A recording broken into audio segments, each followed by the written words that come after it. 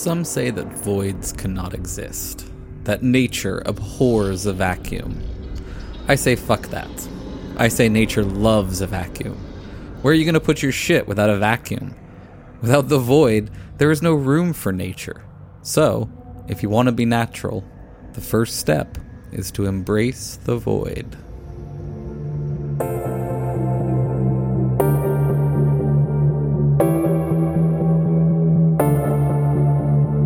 I find this void quite calming, actually. It's like, this time the Xanax took me. Your sense of self is crumbling and it's taking the void down with it. It's like I'm in a black void, trying to reach the news story. This concept of morality is a very interesting human characteristic.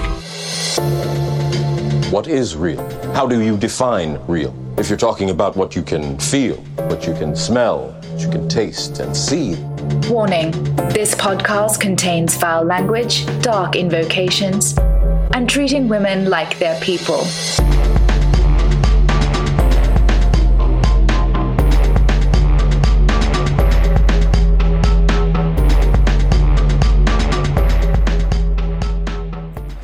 Welcome, friends, to episode 121 of Embrace the Void, where linear time is really more of a suggestion. I am your host, Aaron, and my guest this week is a particularly peculiar situation. Before I get to that, though, I want to say a quick word about Brexit. I mentioned a few episodes ago that I feel like I have little to add to the discourse around politics at the moment besides something like, epistemic crisis, boy, I don't know. And the news from England really kind of underscores that. I see a lot of folks claiming one strategy is bad and another would have worked. And my gut is that these are attempts to control a situation that is way beyond our control. I'm sure we'll talk about this more in the coming year, and I do understand that unfettered despair is probably not a winning strategy either, but I do think it's worth sitting for a moment with the fact that there may not be a winning strat, and we may be dependent on a lot of luck in any of this turning around. So that's where I'm at emotionally at this moment. Okay, so now on to today's guest. I met this individual via Twitter, where they run an account that answers in the character of Aristotle. I thought it'd be fun to have them on, and they preferred to do so in the voice of Aristotle as well. Consider this basically a fun take on our Better Know a Philosopher series. So let's get flourishing. My guest this week is Aristotle of Stagira, student of Plato and developer of virtue ethics. Aristotle, would you like to say hi to the void? Now, you've put me in a bit of an awkward position. I don't believe in the void. But if you mean that metaphorically for a state of aporia, I would be happy to say hi to anybody that finds themselves in that state. I bet that you believe in some versions of the void, maybe not the sort of physical absence kind of void, but I bet you are sympathetic to the existentialist horror kind of versions of the void that maybe your philosophies seek to avoid. Yeah, certainly the my approach in the ethics is directed at giving us a sense of what we are here for and what we are by nature. I think that the understanding of human beings as radically unknowable or as radically free, which gives rise to a lot of the concerns that come up in existentialism and the sort of sense of horror, really are the product of ideas that antedate me, such as the will, certain forms of skepticism. And so I don't think I ever really confronted that horror in a straightforward way. But Yeah, well, I'm curious to see how some of your work you feel like sort of has evolved in response to the things that have come along antecedent to you. I pretty appreciate you coming on in this newfangled kind of medium. I do really enjoy a lot of your work, and I'm happy to chat through a couple of the the things that you address. Maybe to get us started, do you want to tell folks a little bit sort of about your surviving works, which of them you find sort of personally satisfying? Are there ones that like you feel have insights that you think are still personally valuable today? So I think the Nicomachean Ethics is it's certainly my best put together work. The texts that you have are reference works meant to be read by instructors at my school, by myself, just as a form of compiling and collecting my research, and by former students as a sort of mnemonic as they left the school and went about their lives. And the Nicomachean Ethics is certainly the best put together. Some of them are, like the book you call the Metaphysics, are not. They're not the best edited pieces of work. Okay. But my personal favorite has always been the Physics. It's the sort of starting point for a lot of my thinking about all sorts of different kinds of problems. Interesting. Yeah, because I do find like one of the universal themes, and I personally prefer the Nicomachean Ethics as well. I did my undergrad thesis on it. I think it's one of the most important pieces of ethical writing that's out there, and we'll talk about it quite a bit. But let's talk a little bit about sort of the other things a little bit first. You really seem to love putting things into taxonomies. It seems like you have a fancy for categorization. Do you really think that the world can be cleaved at the joint through categories? Yes. So the sort of fever of taxonomy didn't start with me. It was a favorite pastime in the academy. And Plato had developed a method of taxonomy, or really his students had elaborated it to the point of madness. But he had developed a form of taxonomy having to do with bifurcation. It's the sort of thing you find in the Sophist, where one begins with, say, animal, and then we divide that into the feathered and the not feathered, and among the feathered we divide that into the pale and the not pale, and among the pale feathered animals we divide that into the water going and not water going, and so on. Right. And so something to be said against the system, I called it a little bit of a form of madness, is I think that there is no hope of ever arriving at a description of an actual animal, of arriving at a concrete form in this way. It's a way of sorting endlessly through genera. So it's like a Zeno's paradox for categorization. Yeah, yes, quite. And then, but something to be said for it is that it is an attempt to bring the diversity of the natural world into a kind of rational order.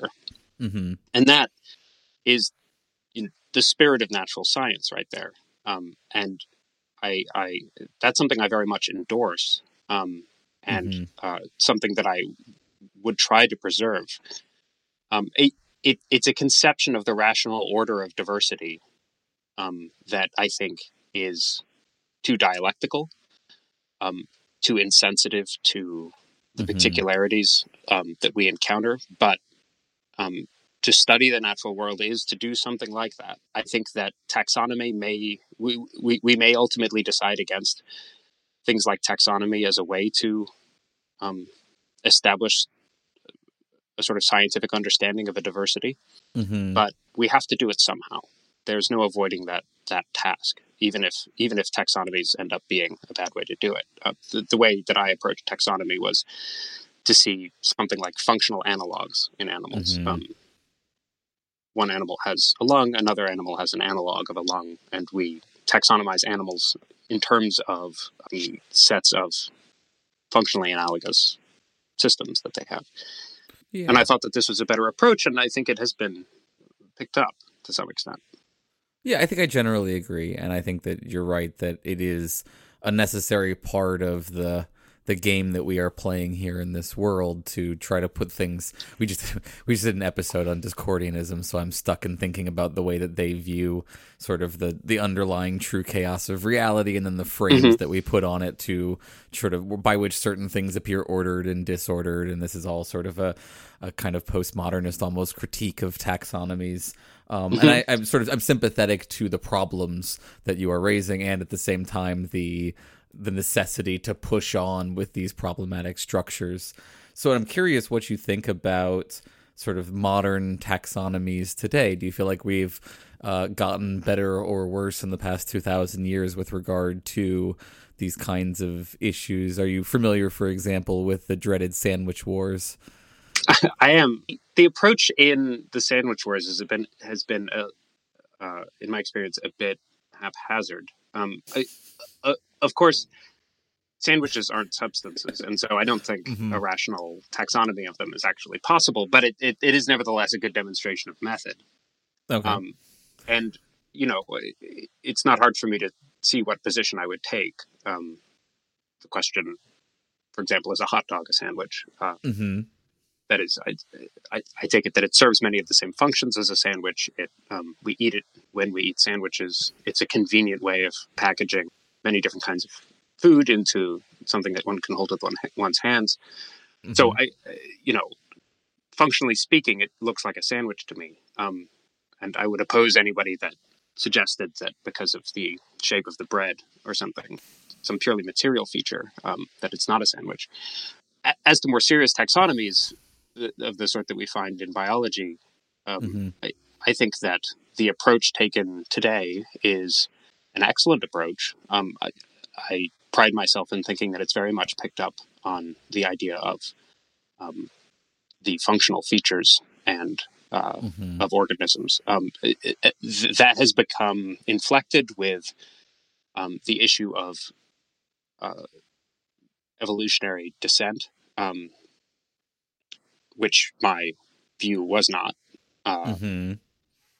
And so I can't, as it were, claim credit for the modern approach to taxonomy. But I'm also worried that the modern approach to taxonomy is itself worried about this, a kind of confusion and skepticism about the concept of a species, to the extent that there's something unserious about attempts to do taxonomy. There's a belief that there's something ultimately fictional about it.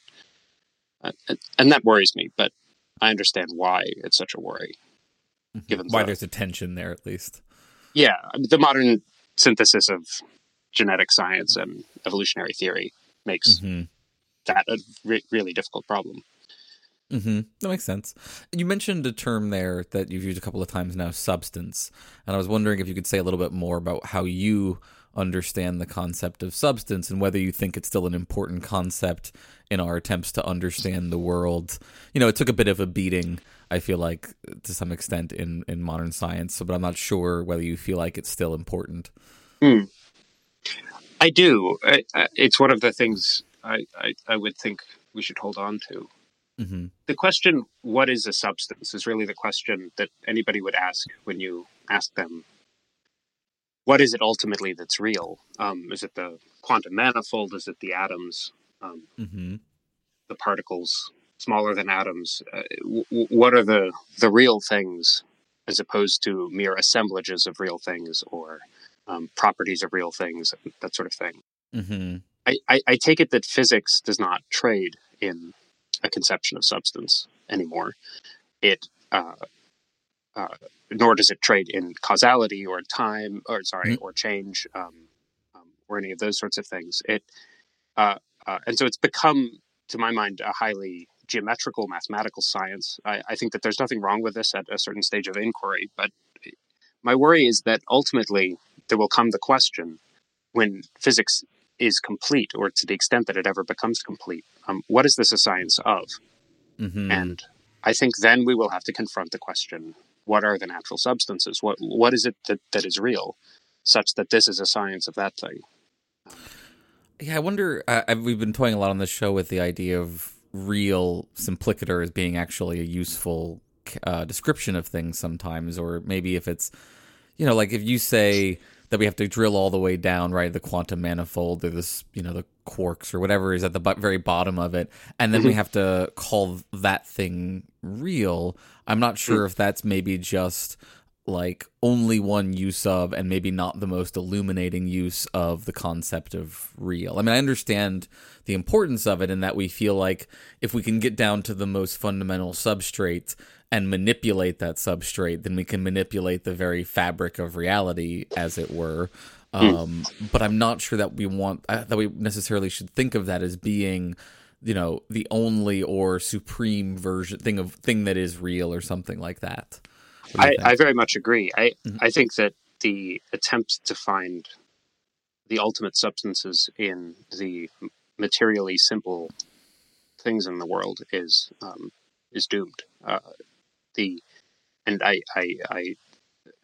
think the fact that it looks like there may be no ultimately simple material constituents of things is a part of that doom.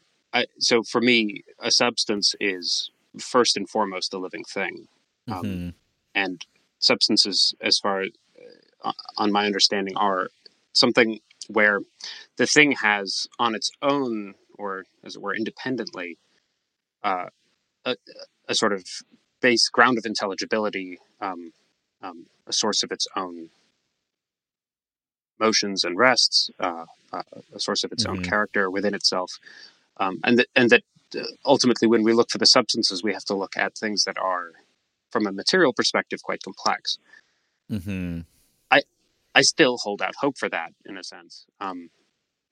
That is, when it comes down to the question, what does natural science actually study? I hope that we can come back to the answer that what it actually studies are the living things around us, and that physics is an important part of that study. But the idea that physics will itself reach a naturally and independently intelligible subject matter is something that I doubt. Interesting. Well, so we've started to edge a little bit into something that I want to spend some time on here, which is how if any of your views have updated in light of the past sort of several thousand years of acquired knowledge. Are there things that maybe you want to get out early in terms of things that you recognize as being mistakes, let's say, or errors in previous judgment that you want to correct? Well, I think people sometimes assume that the part of the modern scientific outlook that would most disturb me is the theory of evolution, and that's not true. The thing that really disturbs me is the modern theory of astronomy. My view of what you might call mechanics was a view about motion within a fluid, and I think the thought now is that has turned out to be a special case, or at least, say, Newton took motion within a fluid to be a special case of motion more generally, which obeyed principles of inertia that were foreign to my thinking, and a part of that development was a reinterpretation of the nature of the eternal motion of the heavens. First, apparently it's not eternal, is the thought nowadays. And second, it's not necessarily self-motion. Motion within a fluid, or motion understood as motion within a fluid, requires a continuous impetus in order to remain going. And Newtonian motion does not. I think the more sophisticated theories that we have now are maybe irrelevant to this distinction, but astronomy is not the world of the eternal. Right. And that was a very, very deeply central part of my my philosophy. It was, maybe I can carry the point across this way. I did not think that there was any argument concerning theology that did not pass through astronomy. That astronomy is the only appropriate way to approach theology, which is ultimately the science of being in its highest sense. That's interesting. It's not, I can see how, I guess maybe the astrologers would probably also agree with you in some ways on that front. And I do want to talk about religion a little bit, but I feel like the motions of the heavens is not probably the thing that people will probably most be curious about whether you would want to update your views on. I feel like there are some other social issues where I think people are going to want to be a little bit more curious about sort of, especially you get brought up on the regular for arguing, for example, in favor of just war for the purposes of enslaving natural slaves. I don't know if maybe you want to address the concept of natural slaves and how that might be a not fully formed version of your functionalist kind of worldview. So I think people are often a bit rosy about the way that this would go. That is the, as it were, rehabilitation into the modern world of my views. So my thought about a natural slave is not that a natural slave is somebody whom it is okay to enslave. My thought was that a natural slave is somebody who lives as a slave no matter what their condition is. And the question is just, to whom do they live? To whom do they serve? Who do they serve? And the idea that a war could be just in virtue of enslaving those that are unwilling to submit is the idea that you could have a people or a community that is unable to rule itself. And a war could be just insofar as it imposes some kind of rule on those people. I understand kind of colonialism in a sense.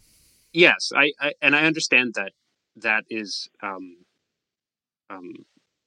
not a popular idea nowadays, though I do observe that it's still a popular foreign policy, especially among the Americans, who frequently seem to want to invade countries that they deem to be incapable of ruling themselves. That's fair. I'll give you that. The other day, a general saying we don't, we the Americans, don't invade authoritarian states to make them democratic, and we don't invade poor states to make them rich. We invade violent states to make them peaceful. That there's something about ruling and pacifying that is a justification for war. So that idea has not entirely fallen out of favor. You asked another question about the role of the idea of the slave in my functionalist outlook and in my ethics generally. I acknowledge that the modern world has come to a conception of human beings wherein all human beings, regardless of their ability to rule themselves, because I don't think it is entirely in doubt that some people at least do not rule themselves, whether or not they can. You mean an ability to control their own behavior kind of way? An ability to lead a happy life on their own steam. That all people, including those sorts of people, have a kind of moral worth that makes the deprivation of their freedom a wrong and an injustice. And I respect that. As a development of the modern view, and I respect its empirical success. I'm an empiricist when it comes to ethics, and so that's important to me. I am not optimistic about incorporating that view into my own in an easy way. On my understanding of ethics, I think the closest way to translate my view into something like the modern language is to say that I believe that moral worth is earned. It's something to be achieved. And I'm a Greek. The worst thing you could say to a Greek, the worst fighting word you could deliver to a Greek gentleman is to say, "You human being." So the idea that moral worth was a kind of achievement, something that humanity provided you nothing of, but that you had to achieve over and above your humanity, it's a deeply Greek notion, but it's one that I shared, and I'm reluctant to endorse a project like, for example, that of Martha Nussbaum, to sort of extend my conception of virtue and excellence and happiness directly into one in which all human beings could be seen to possess some kind of moral worth, as opposed to simply those who've achieved it through their actions. Yeah, so I can understand that kind of tension, and I'm curious if you couldn't. So, as someone who is sympathetic to your virtue theories, we'll talk about here in just a second, I also want to reconcile it in kind of pluralist framework with other kinds of value. And I do think that there's a sense in which there is something like this kind of earned ethical value that you're talking about, but it seems like that's compatible to me with there being other senses in which, you know, all lives are valuable in some kind of way, and that, like, you know, often what we're actually experiencing is, you know, the reality of these competing or not, if not competing, then sort of non-reducible values. Does that seem at all like something that you could potentially sign on board with?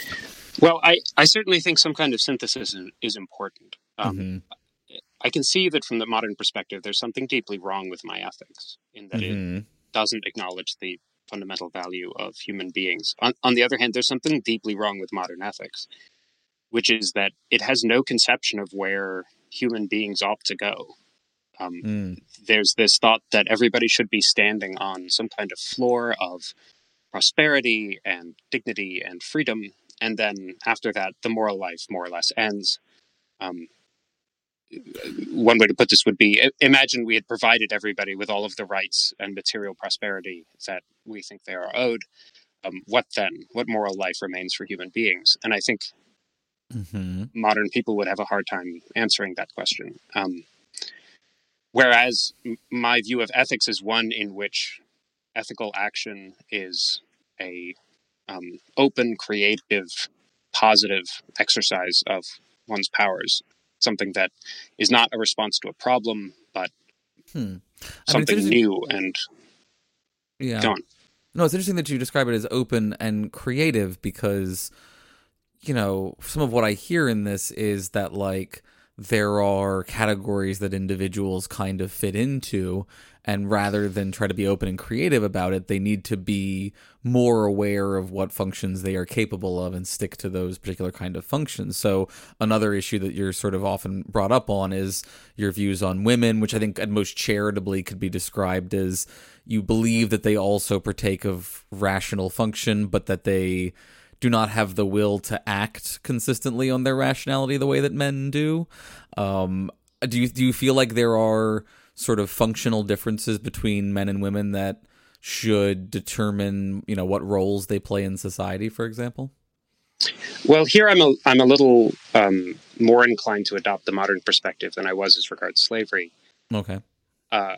Because my views on women, which are certainly sexist from the modern point of view, were informed by two problems. One is sexual dimorphism, which needed to be given an account on my theory that there is a single human form, and so why should we get two different kinds of human being?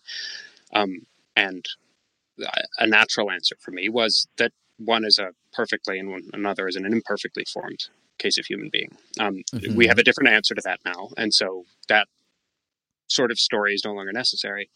And at the same time, I think it's important to see that my ethics is very deeply empirical. I took the actual order in which I lived, and in which the Greeks lived generally, to be the starting point of any kind of ethical or political understanding. And in that world, women seem to be generally incapable of political life. Not without exception. There were certainly women who had led political lives and theoretical lives. There were several women in the academy, for example. But it was not something that you would find as a norm, that women would lead political lives. Now, at the same time, it's clear from even the briefest survey of the modern world, that plenty of women lead political lives, that women are no worse than men at doing so, and that plenty of women lead theoretical lives. And again, women are no worse than men at doing so. And so there I'm much more inclined to revise my views, just because my views were always empirical on those, on that score, and the empirical situation has changed. And so it looks like it was something about Greek culture that prevented women from leading political lives rather than the natural facts. I think that's a good update. So let's talk about your ethical theory some, since we sort of we've gotten into that place. My understanding of your theory, and correct me if I'm wrong here, just do a quick summary, is that you believe that the purpose of ethics is to promote a life of flourishing. And the life of flourishing is achieved via the habituation of settled, stable character traits that we call virtues that allow one to achieve one's functions properly or well. Is that generally all accurate, would you say? Yeah, that sounds good. Right, and so that's, it's a theory that I'm very sympathetic to. It's one of the sort of pillars of my own kind of moral realism, but I want to, obviously raise the various kinds of concerns that I think need to be raised here, some of which are theoretical, some of which are more empirical. But let me just ask you to sort of flesh it out a little bit more. So let me ask you, do you think, for example, that there's one kind of flourishing for all human beings? Do you think there are multiple lives of flourishing? How would you sort of give an account of the different kinds of lives of flourishing? Well, as people often complain about, when they get to the end of the Nicomachean Ethics, I seem to have two distinct ethical lives there, and people have taken many different approaches in understanding that. But I think that there are two. Do you want to just say what those two are, real quick? Actually, yes. The life of action, where on the basis of a conception of and a desire for the good and noble, one deliberates and chooses to act in, particularly in politics, and the life of action is the life of spent in this kind of activity, with this kind of exercise of one's intellectual and characterological virtues. The other is the life of thinking or contemplation or science, wherein which I suppose I would describe as the life that is most divine that a human being can live, and there's a sense in which it goes beyond what human beings are, or it's the life of the best part of us as opposed to the life of the human being per se. So I do think that there are these two lives, and of course the life of action admits of an enormous variety. As I said, I don't think that the life of action is a life spent solving problems. I think the Superman sort of character in comic books would be incapable of happiness. That is, their lives couldn't contain the kind of leisure that would make a happy life possible. They would have the problems of moral sainthood that Wolf talks about, I would say, right? Which is, I think, taking from your kinds of theories. Yes, exactly right. That they would be unable to resist the call of duty, which would hound them day in and day out, and they would lead miserable lives in a certain sense. And so the life of action is a life of positive, deliberate, creative action. Legislation is sort of my favorite example, but there could be many kinds of such lives, and I think that admits of quite a lot of variety. Do you worry that variety allows for kind of unavoidable vagueness, perhaps? So I think it's important to say what my ethical theory is, or rather, to say that it isn't an ethical theory. The purpose of the Nicomachean Ethics, the purpose of any book on ethics, I think, is to produce good action. It's not to produce understanding. It may be that understanding is an important part of that, but it isn't the point. And in particular, the Nicomachean Ethics was written as a prelude to a political work.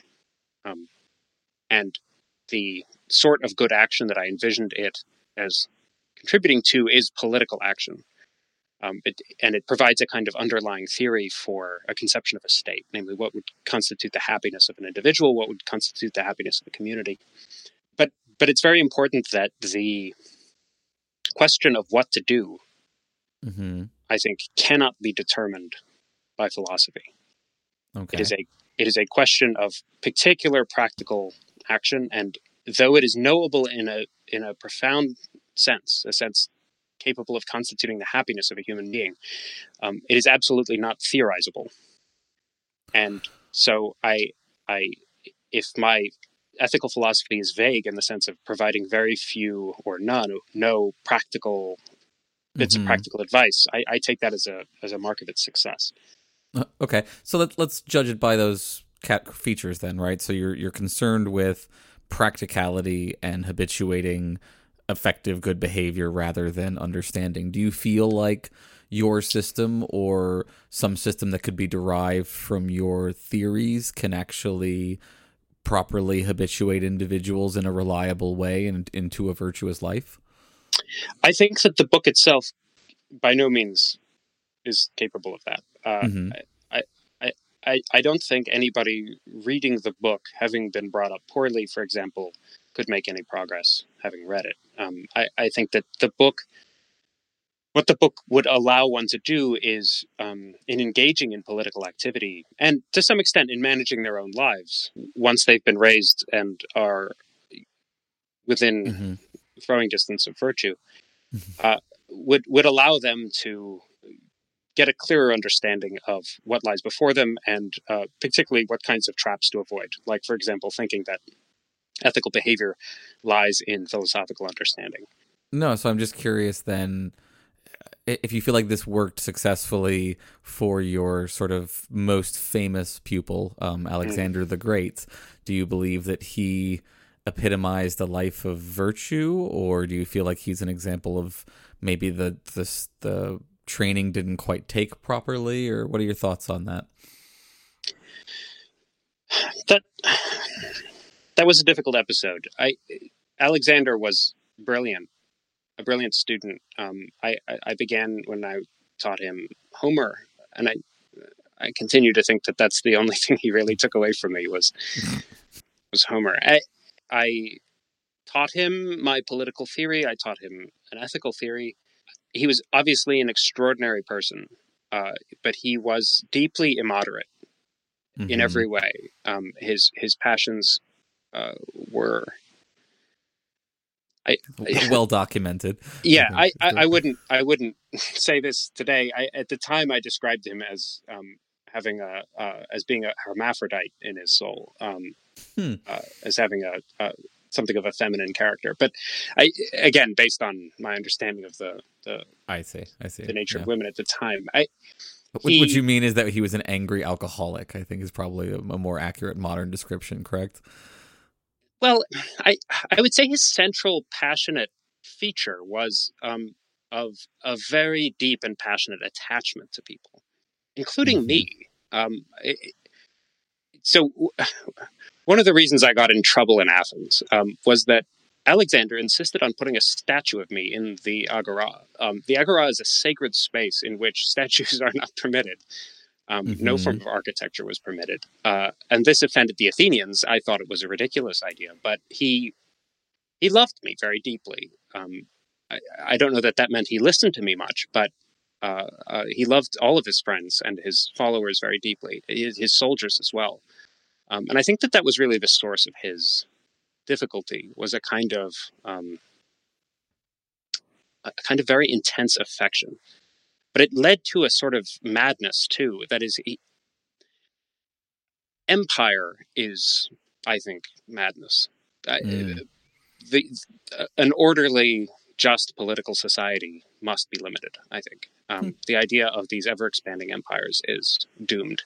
I say lots of things in my politics, things that might seem to be friendly to all forms of all kinds of tyrannies or monarchical systems. But one thing I hope I am unequivocally against is empire, is expansive political systems.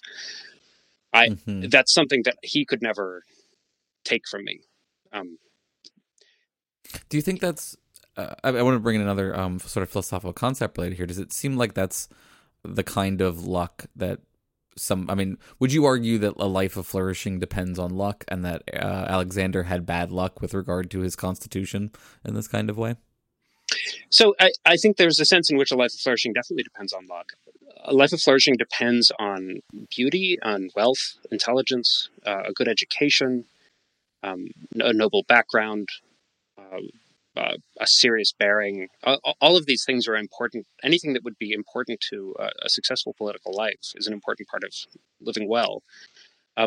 Once you have those things, once you have virtue and once you have a good character, you are, in a sense, freed from, I think, fortune. Only the most miserable and extraordinary fates could then disrupt your happiness. But in the development of virtue, luck is very important. And Alexander was lucky in all sorts of ways, of course, having the place that he did in the court of Philip. Right. But yeah, he was certainly unlucky in other kinds of ways. That is, the problems of his character did seem to be very deep. Throughout his life, people tried to habituate him in different ways, and it, as it were, didn't stick. So something you just said there, it sounds like my interpretation of it was that there is a luck with regard to constitution on your way towards developing virtue, but that once you've developed that virtuous character, circumstantial luck is unlikely to be able to undermine it.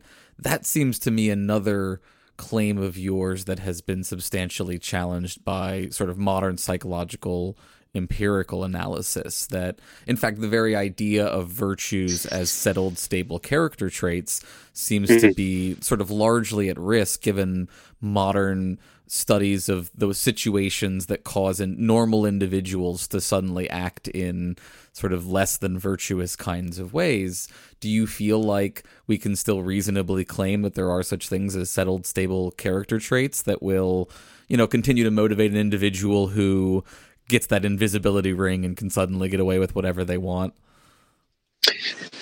So I'm not, I think, deeply familiar with that psychological research, but I'm still confident in the position on the basis of what you say, maybe just because I acknowledged and do acknowledge that there are circumstances that can push people to do things that they wouldn't normally do, that virtuous people can sometimes act shamefully, on the basis of overwhelming temptations or fears or things like that. But when they do these things, we say that they're acting uncharacteristically, and we say that they're acting in the face of something that would require superhuman resistance. Classically, Socrates was capable of a certain kind of superhuman resistance to temptation and to hardship. And so at the beginning of Nicomachean Ethics 7, I discussed the distinction between the virtuous person and the godlike person, where the godlike person seems to be immutable, really untouchable by the world. And Socrates was centrally the sort of character I had in mind there. But I do think that virtuous people can be pushed too far, and then they'll do things that they wouldn't normally do.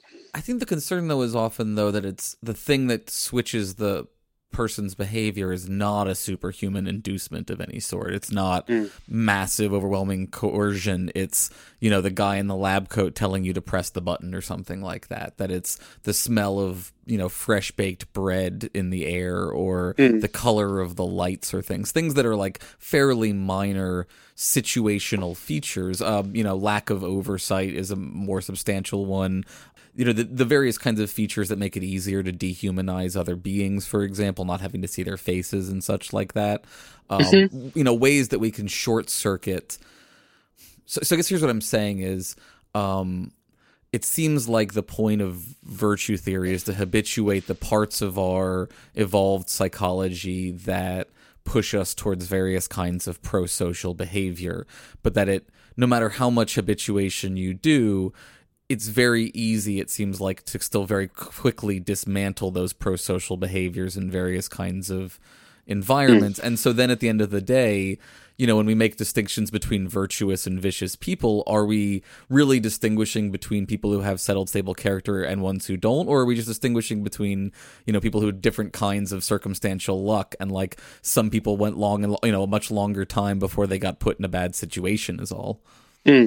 So the kinds of situations you're describing are situations, I think, in which we're primarily, and I think that this is the sort of thing that psychological research is apt to test, where we're primarily looking at people in terms of how they react to a certain situation, right? Say, reacting to the command of an experimenter to pull a lever and shock a, subject or something like that. And I'm happy to admit that it's maybe even not very difficult to set up cases in which people might be deceived or tricked, especially to the extent that we can come up with technology for doing so. Modern advertising is more or less the science of producing these sorts of effects. But the home of virtue, the place to look for what virtue is and what it means for us, is not in our reactions.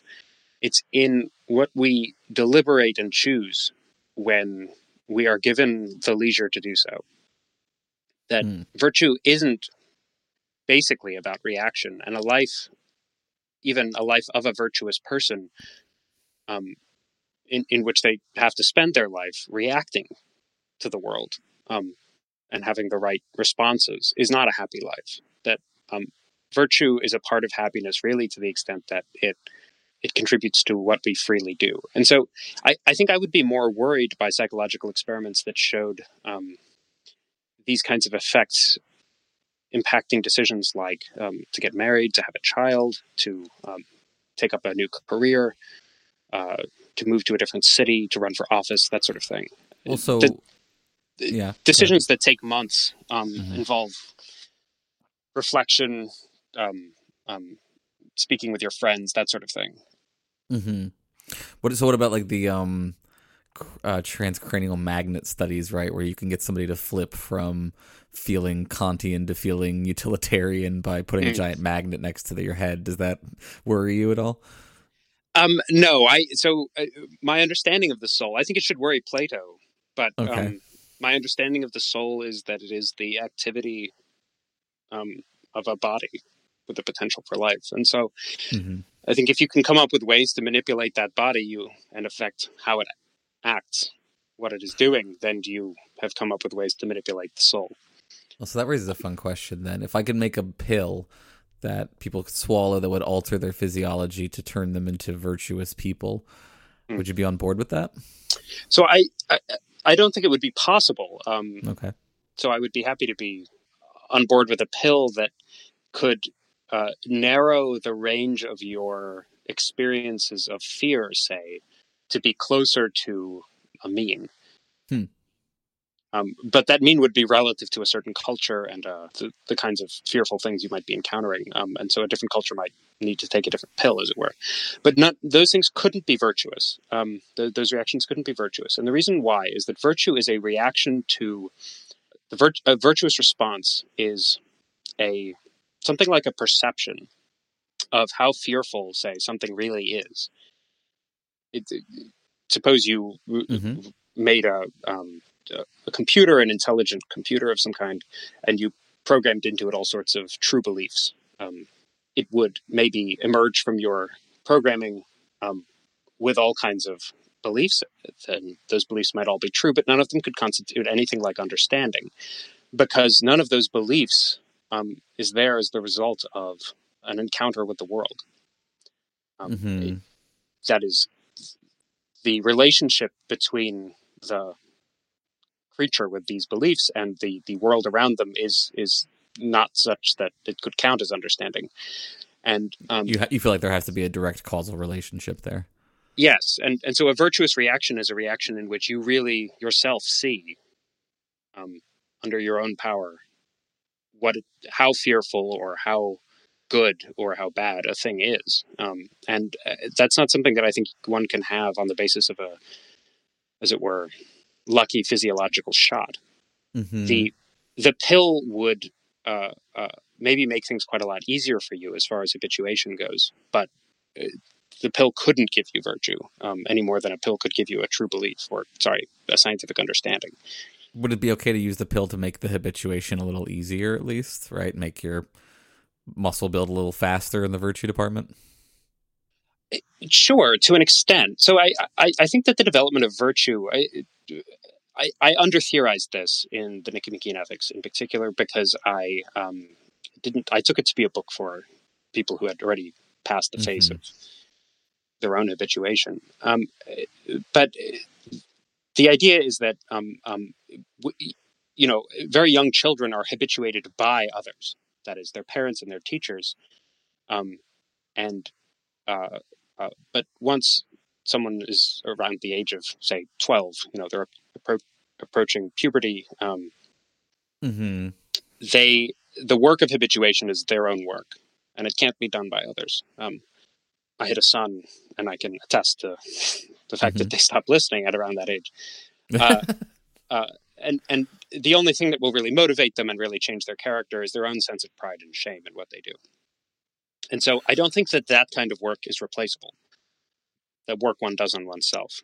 The earlier work, the work that we do on children by punishing and rewarding them, is, I think, work that is maybe more replaceable with a pill. A pill might be something like, it might be appropriate to, an infant or something like that. But most of the work of habituation has to be directed at internalizing a sense of pride and shame in what one does, and having that be a self-driving force to the completion of a character. That makes sense. I'm not sure I fully agree with you about the part about later in life the project is 100% your. I mean, I agree with you that like you have to take some responsibility for the project on your own, but I do think that like there's a social and communal aspect to it. But I'm sure you would agree as well, thinking of the role of the police and your view of things. So yeah, I suppose I would just say that the central and irreplaceable part of one's characterological development is self-driven. That's fair. I agree with that.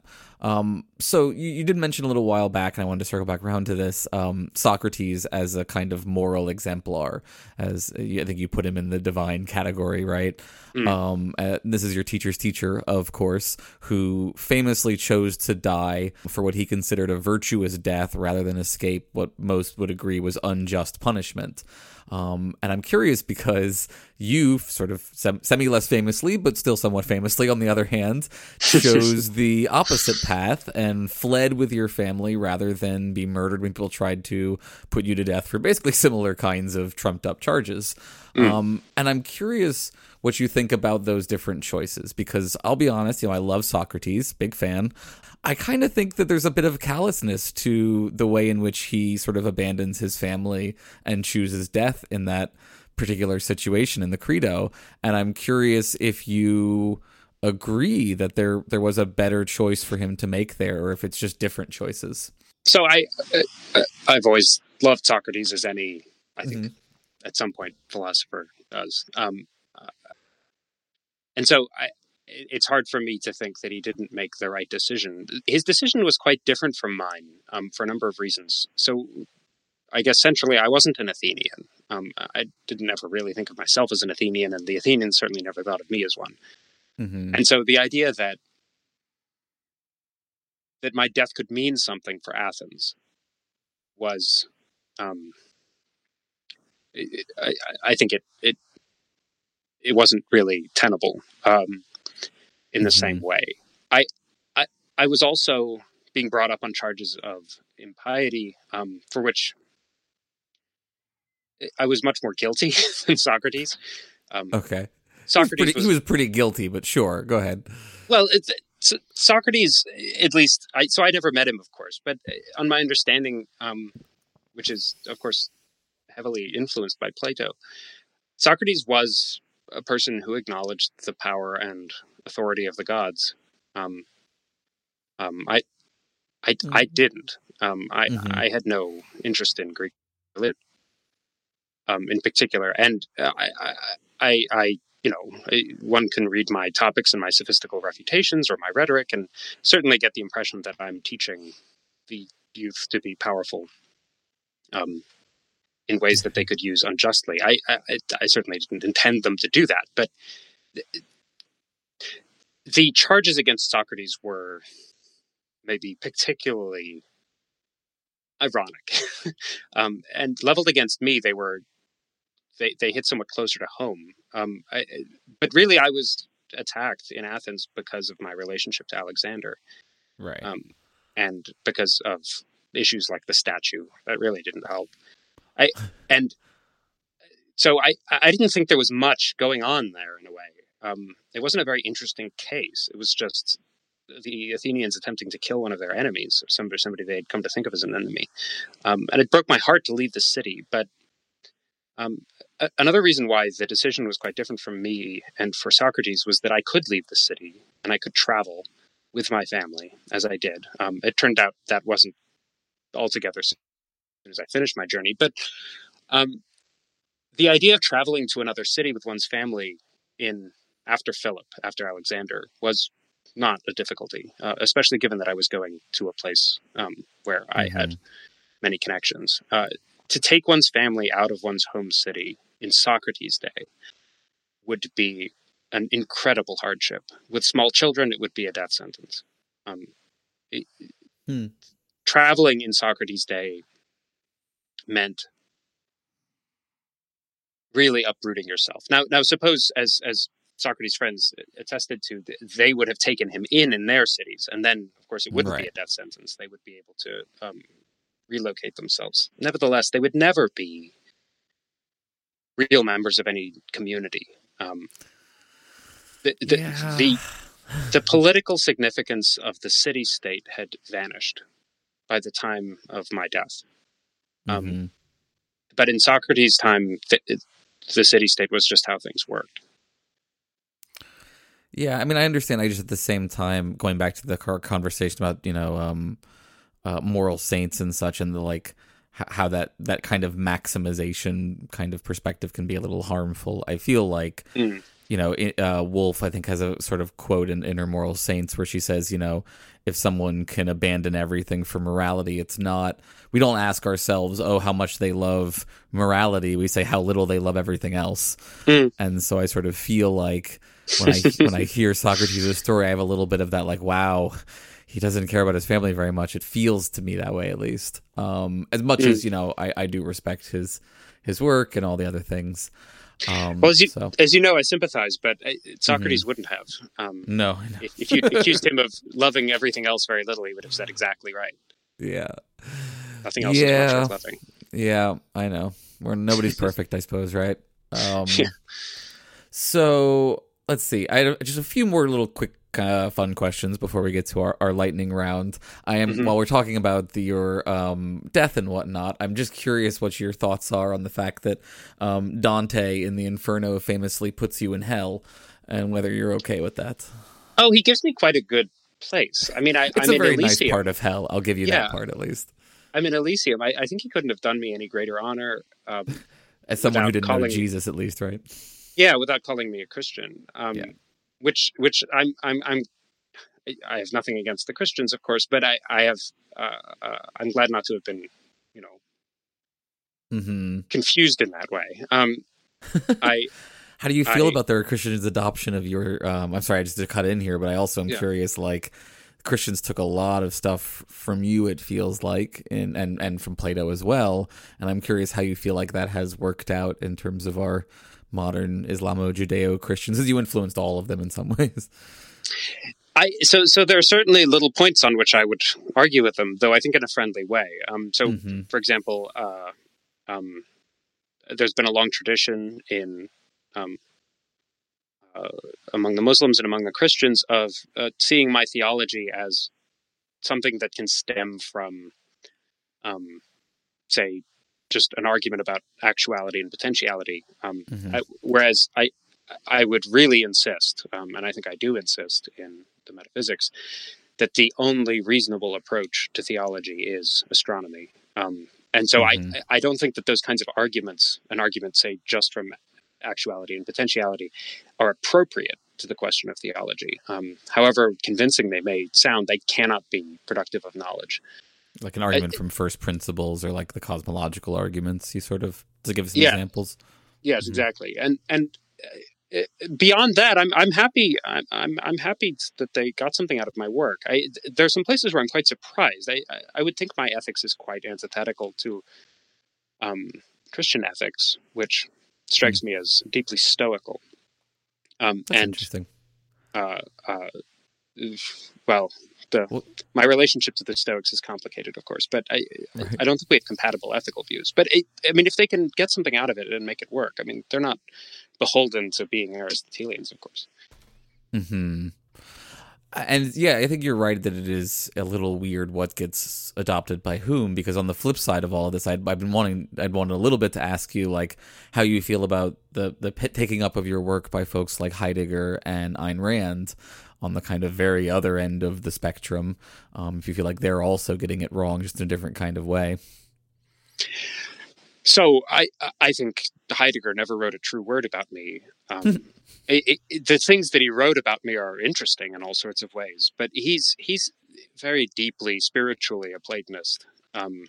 Sorry, Heidegger was a man of, as I understand it, very low character, and so I don't mean to associate Plato with him. But we won't blame Plato for it. It's fine. His reasoning is much more of the Platonic nature than being Aristotelian.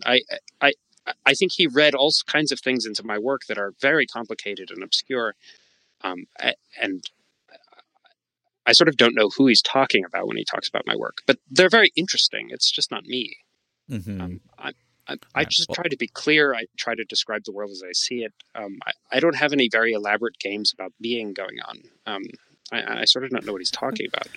As to Ayn Rand, I'll have Plato on to answer for Heidegger. So yeah, Ayn Rand. As to Ayn Rand, I'm just a bit confused. I don't know that she must not have read my Politics, where I, for example, suggest that the rich be taxed in such a way as to distribute a stipend to the poor, so that the poor can purchase a farm or learn a trade. I just don't understand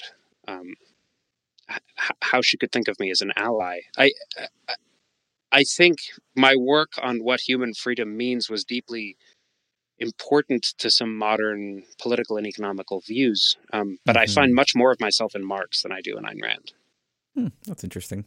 Yeah, I guess I see in her the concern that people raise in your work and things like the potential for tending towards elitism, for seeing the life of the rational being as being more valuable in an important kind of way to all other kinds of lives, and therefore that the well-being of the rational individual should be given priority in a way that, I mean, to be fair, like you, I think would give priority to humans over animals, which is potentially problematic in the same way that Kant does because of his love of rationality.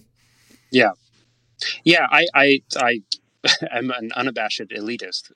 I think that the lives of human beings are worth much more than the lives of animals and plants, and that the lives of some human beings are worth much more than the lives of others. I think that's just an unavoidable problem with your theory, unfortunately. Well, I sort of don't know. Ayn Rand's elitism is again, it's just very strange to me, because she seems to think of these craftspeople as having a very high station because of products that they produce, and of course that's not the right kind of elitist. Craftspeople are not living lives of any significance. That's a sick burn. I really appreciate that sick libertarian burn you just laid down. So yeah, I suppose I don't know quite what she's talking about. But as to the elitism, I do think that there is a question: who is it that is capable of happiness? And I think that the answer to that question is that relatively few people are, and certainly very few beings are.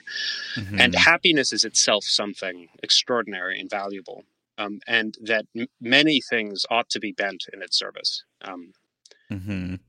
Obviously, our technology exists there for the sake of our happiness, but also to the extent that something can be put to use in that way, that is, a person or an animal can be put to use in service of the happiness of a human being, is something that we ought to do. If that doesn't make it, if the person put to that use is not themselves made unhappy, but if happiness is not possible for them, then I think it isn't. There's nothing wrong with this now, and I can see how bad this sounds to the modern ear, but there are plenty of people now who see the purpose of their lives as being devoted to the happiness of other people, altruists, right? So there's a tribe of people following Peter Singer who devote their lives to helping others. Now, of course, if you'd suggested this to me when I was writing, I would have said, well, precisely, slaves, right? That is what the life of the slave is. It's a life devoted to other people. It's the first time Peter Singer's been called a slave on this show. All right. Well, and as having a philosophy of slavery, a Neoplatonic slave cult, I think is the correct term here. Yeah. Yes, that sounds good. The idea that some people ought to live lives, even lives of great hardship, in the service of others, is, I think, not precisely what that is. That's not what people are objecting to. That's something many people find to be an appealing thought. It's just that they have to understand themselves not to be forced into that life. There has to be consent involved. Yeah, and I guess we haven't even discussed your theories on consent. I don't know if you what you even. There's so much more, and I realize that we're running short on time. But yeah, do you want to give maybe any sort of just final wrap up thoughts or suggestions or advice for people living virtuous lives? Maybe sometime we'll have you back on for a part 2 and discuss all of the problems that we didn't even get to yet. Yeah, I think that I have a bit of concrete advice on virtue that people are remarkably bad at following, which is that one should practice. And by this, I mean very deliberately and actively go and find something that strikes you as a beautiful or noble action and do it so as to take pleasure in it. Do it for the sake of your own pleasure. That is, when you're a young person, you should understand that you cannot do things in a fully virtuous way. You cannot do things for entirely the right reasons. You have to do, at this stage in your life, you are doing them for the sake of shaping yourself into a certain kind of person. You should own that and go out and practice. And every week, every month at least, do something purely for the sake of shaping your own character. This is somehow something people do not do. And understand that coming to some kind of perfect moral theory, some kind of like justification for what you're doing is not important. You don't need moral philosophy to know what's good. You can look at the people around you who lead happy lives, the people who are manifestly beautiful in their goodness, and do what they do. There are societies in which it is that are corrupt to the extent that they celebrate the vicious and they demean the virtuous, and it is impossible for people to tell what they should do when they are growing up. But this is not one of those societies. Modern society is perfectly fine on this count, certainly no worse than Greek society. And there are plenty of exemplars. Copy them, emulate them, take pleasure in the things that you're doing that are like the things that they do. Be pained by the things that you do that they wouldn't do. And acknowledge that you are running. Most of the people who encounter my work nowadays are students. And so this is my message to them. Acknowledge that you are quickly running out of time. Once you're in your mid-30s, your character is what it is, and you will be trapped in your rotten soul forever if you have not made it something worth living in. So that's practice. A really good voidy button to put on that. I appreciate that. As always with all your work, there's lots of things in there I agree with and a few things that I want to quibble with, but unfortunately we are at near the end and I need to put you through our lightning round. Okay. So for folks who are not familiar, first-time listeners, our lightning round, I will present you with a series of things. You will tell me if those things are real or not real. Those are your two options. You cannot elaborate. You cannot hedge. Those are your only choices. Do you understand? I understand. Okay. Are you ready? I'm ready. Is your readiness real? Yes. Okay. Is the external world real? Yes. Colors? Yes. Phenomenal consciousness? Yes. Okay. Free will? No. Selves? Yes. Genders? Yes. Races? I don't know.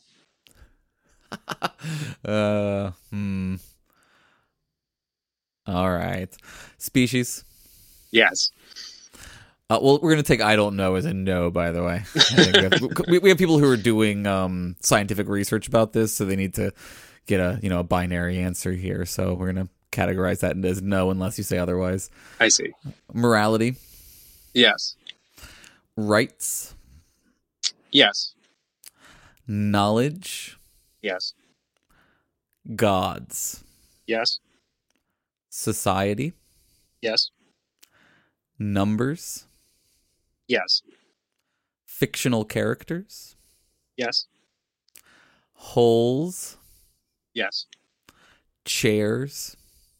Yes. Sandwiches. Yes. Science. Yes. Natural laws. No. Oh, interesting. Beauty. Yes. Causality. Yes. And finally, dharmas. I'm sorry.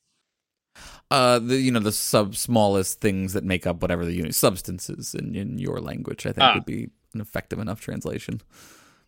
Yes, on the understanding that they're not very small. Yeah, whatever they are. Yeah, it's fine. Yes. We'll leave that. Yeah, okay. Well, thank you. That was actually the first time I think anyone said yes to fictional characters, so I'm glad that I put that back on the list. We were going to use it as a control, but now it no longer serves as a control, so I appreciate that. May I explain briefly the answer there? If you must, I think you may. My philosophy on this is one really ought never to ask whether or not something is a being, but rather how it's a being. Okay. And so you would say they are a being in some sense? Yes. Let us be liberal about what is a being and then sort out how. Wonderful. I do appreciate that way of looking at the question. Well, thank you so much, Aristotle. I appreciate you showing up to have this conversation. Do you want to let folks know where they can find you?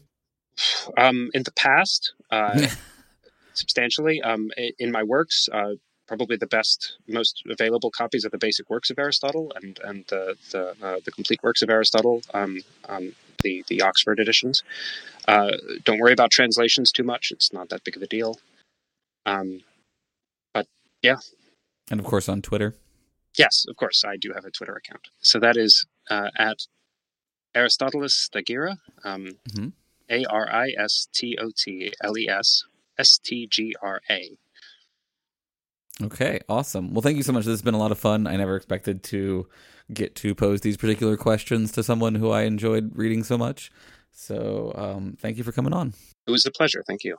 Hi, all. Just want to give a special shout out to a bunch of new patrons who we've had join this month. Thanks to Piotr, Zeus, If You're Happy and You Know It, No You're Not, Buster Benson, Iona Italia, Dane Rathbone, Clyde Rathbone, and Dread Zephyr, and Corey Thompson. Thank you all so much for supporting the show, and thanks as always to our $20 tier patrons. Jude Law's Canadian accent in Existenz makes my pussy throb. We really got to get to Existenz over on Philosophers in Space. Good Morning Camp Quest, Give Me Those Sweet Sweet Utils, Jesse Rabinowitz and Brenda Goodman, and most of all, thanks to our top tier, still crushing it patron, Dave Maslich. I really do appreciate y'all so much for helping us keep the dark on. So if you like the show, please support it by giving us, if you can, 5-star ratings and reviews on whatever podcast app you use. Follow us on Twitter at ETVPod, and support the show financially if you can at patreon.com/embracethevoid. And remember, you are the void, and the void is you.